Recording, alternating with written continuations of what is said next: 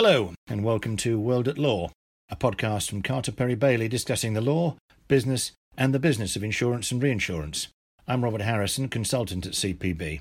Now, during lockdown, we're all missing seeing our clients and contacts, so we wish to join you in your living rooms or your kitchen or indeed your daily run. We're all missing our sports as well, whether this is watching it or participating, and with that in mind, with me today is Helen Tilley, partner at CPB, and this podcast is a taster prior to our forthcoming head injury seminar, which has been pushed back because of the lockdown until social distancing is relaxed.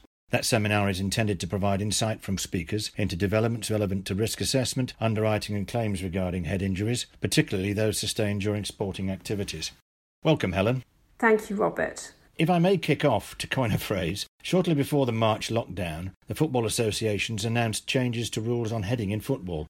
Can you tell us more about that?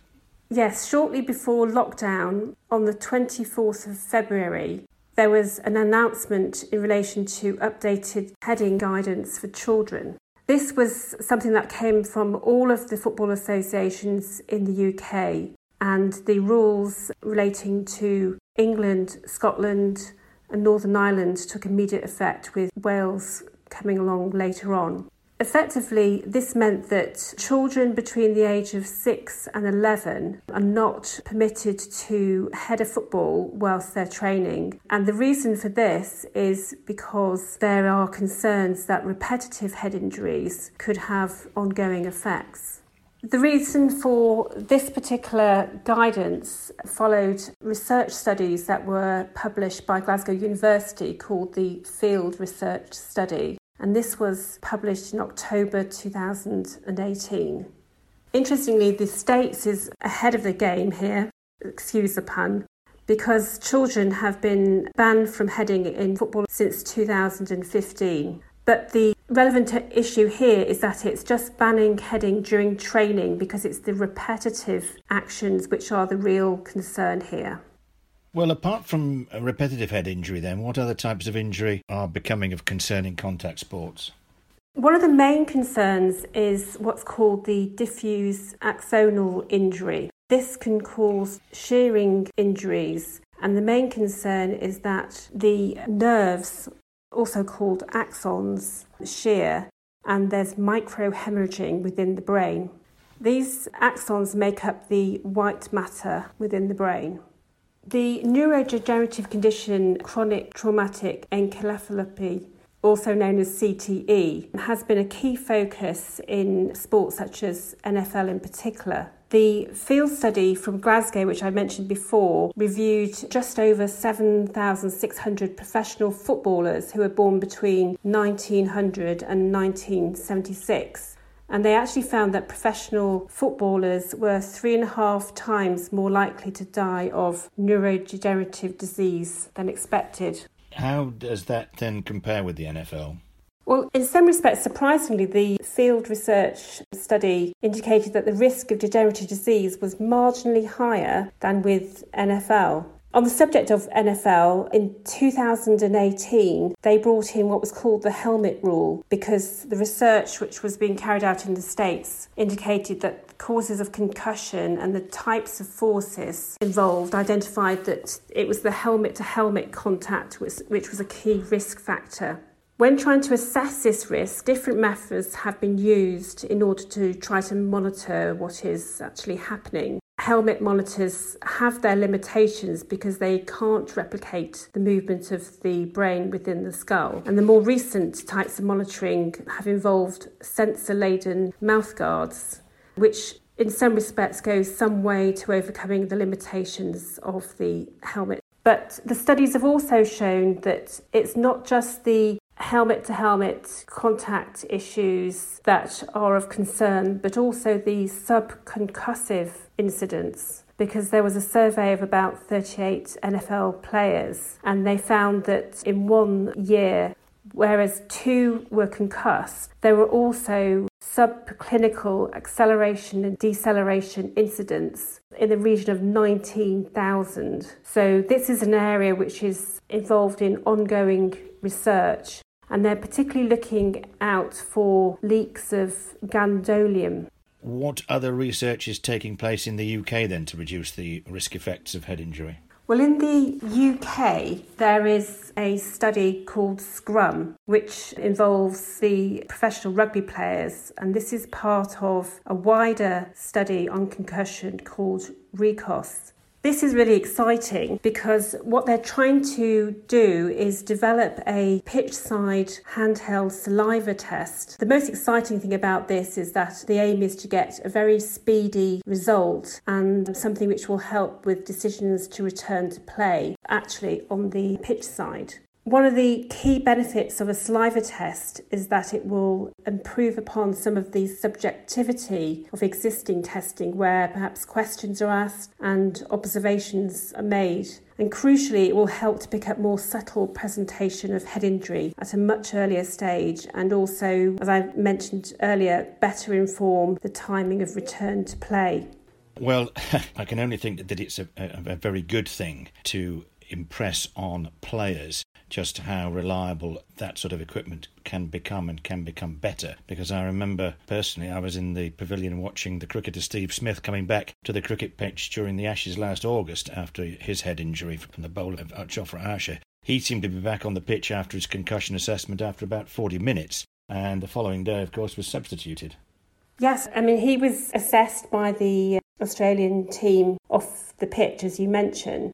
And I think he was off for about 40 minutes and judged as being fit to return. But then the following morning woke up and was feeling dizzy. But the interesting thing about that, it was the first time that an international cricket player had used a new rule which enabled a player to be substituted on the grounds of concussion. And this brought cricket more in step with other sports such as rugby and football. This particular situation also highlighted the relevance that as many as 30% of concussion episodes, according to Cricket Australia's own stats, indicate that symptoms are delayed, and this could be delay by hours or even a couple of days.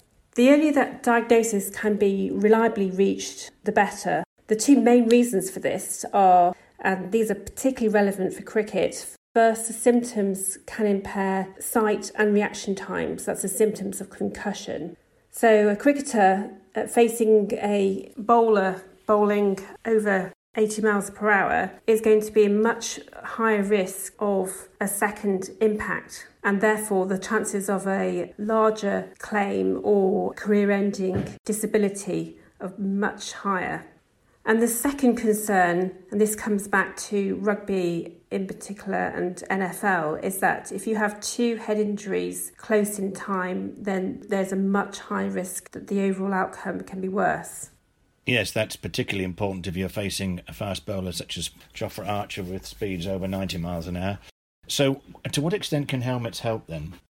Well, first, they need to be designed and tested as close to the conditions during that particular sport as possible. In the context of cricket, helmets were brought in as a result of express fast bowlers in internationals during the late 70s. However, if you look at recent studies in 2012, they noticed that there were more eye and nose injuries. And what was happening is that even though the distance between the grill and the helmet peak was narrower than a cricket ball, they were getting injuries where the cricket ball was penetrating between that space. This led to further tests more in line with the speeds and the directions of the ball, and it led to an improvement, an upgrade of the British standards for cricket helmets. But the key point is that wearing helmets does not always help. They can give the illusion of providing more protection than they actually give. For instance, with bike helmets, it's been found from research that people in cars who are overtaking a cyclist actually take more care if the cyclist isn't wearing a helmet. So it's important when assessing risks that decisions on guidance, mandatory rules and so on are based on scientific evidence, because sometimes what you think might be the outcome is different when you actually look at the scientific basis for that. And also, it's really key that the helmets don't impede performance, are comfortable, and they come under mandatory rules where appropriate rather than guidance in order to encourage their use. In relation to Steve Smith, He wasn't actually wearing a helmet with a neck guard at the time. And I think that one of the reasons for that was that he said that he found that they weren't particularly comfortable and he wasn't happy about performance. So it just demonstrates that can be a key factor in helmet use. Also, from a legal point of view, when we're looking at concepts of causation and the type and nature of injury which needs to be assessed, whether or not a person is wearing a helmet at all or the most advanced model at that particular time is something that we will give consideration to. But there might be situations where it makes absolutely no difference to the outcome. Sadly, the Australian cricketer Philip Hughes, he had a fatal injury when a bouncing cricket ball hit the side of his neck in 2014. This caused a vertebral artery dissection, which led to fatal subarachnoid hemorrhage, which is exceptionally rare. But although the fact that he wasn't wearing a helmet that could protect the side of his neck at the time of that incident, although that wouldn't have made any difference to the outcome, it did lead to designs which included neck guards shortly after that. Yeah, I think the point about Philip Hughes' neck injury is interesting in as much as you say, albeit provoked a rush for different designs, we are, as at Steve Smith's injury in August of last year, 2019, was 5 years on and no closer to a design which, at least from the player's point of view, has met complete agreement. There are still players like Smith and like others who refuse to wear headgear that is being designed to avoid these sorts of injuries. Finally then, what about the use of brain scanning?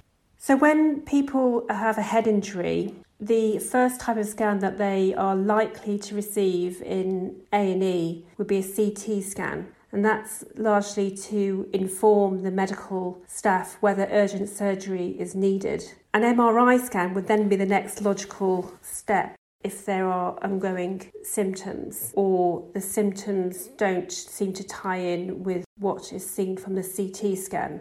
Interestingly, in America, they've developed a blood test looking for a particular biomarker, a protein called GFAP. And the idea behind the blood test is that within 24 hours of a head injury, they will carry out the blood test in situations where there's a normal CT and they're trying to reach a decision as to whether they should go ahead and carry out an MRI scan. So this is great because it means that rather than there be a week or two or more delay, in certain situations where this blood test is available, they can reach a much earlier decision as to whether it would be appropriate to carry out an MRI. The blood test, which I mentioned, which is looking for the protein GFAP, this was approved by the US Food and Drug Administration in 2018, so it's still in a relatively early stage, but certainly looks promising. But if we compare that back to the saliva test, it's certainly going to be much more practical and much more immediate if the way forward is saliva tests. The advances in brain scanning can also help to distinguish between those cases where functional neurological disorder, sometimes called FND, could be a factor, and also therefore justify further investigation. It may be that there has been no death of brain tissue and ongoing symptoms can't be explained by organic physical injury, and a psychological response needs to be explored. And investigating this would all help in the process of ensuring that the person has optimum treatment and a plan towards graded increase in activities, and also potentially a return to work. Thanks, Helen. Thank you for that fascinating exploration. Well, we hope you've enjoyed this podcast. If so, please email us with your ideas for future subjects during lockdown and social distancing. We look forward to seeing you at our head injury seminar when that is rescheduled with Helen Tilley and the medical consultants I've referred to. Also, look out for more content on our website at cpblaw.com. Thanks for listening. Thank you.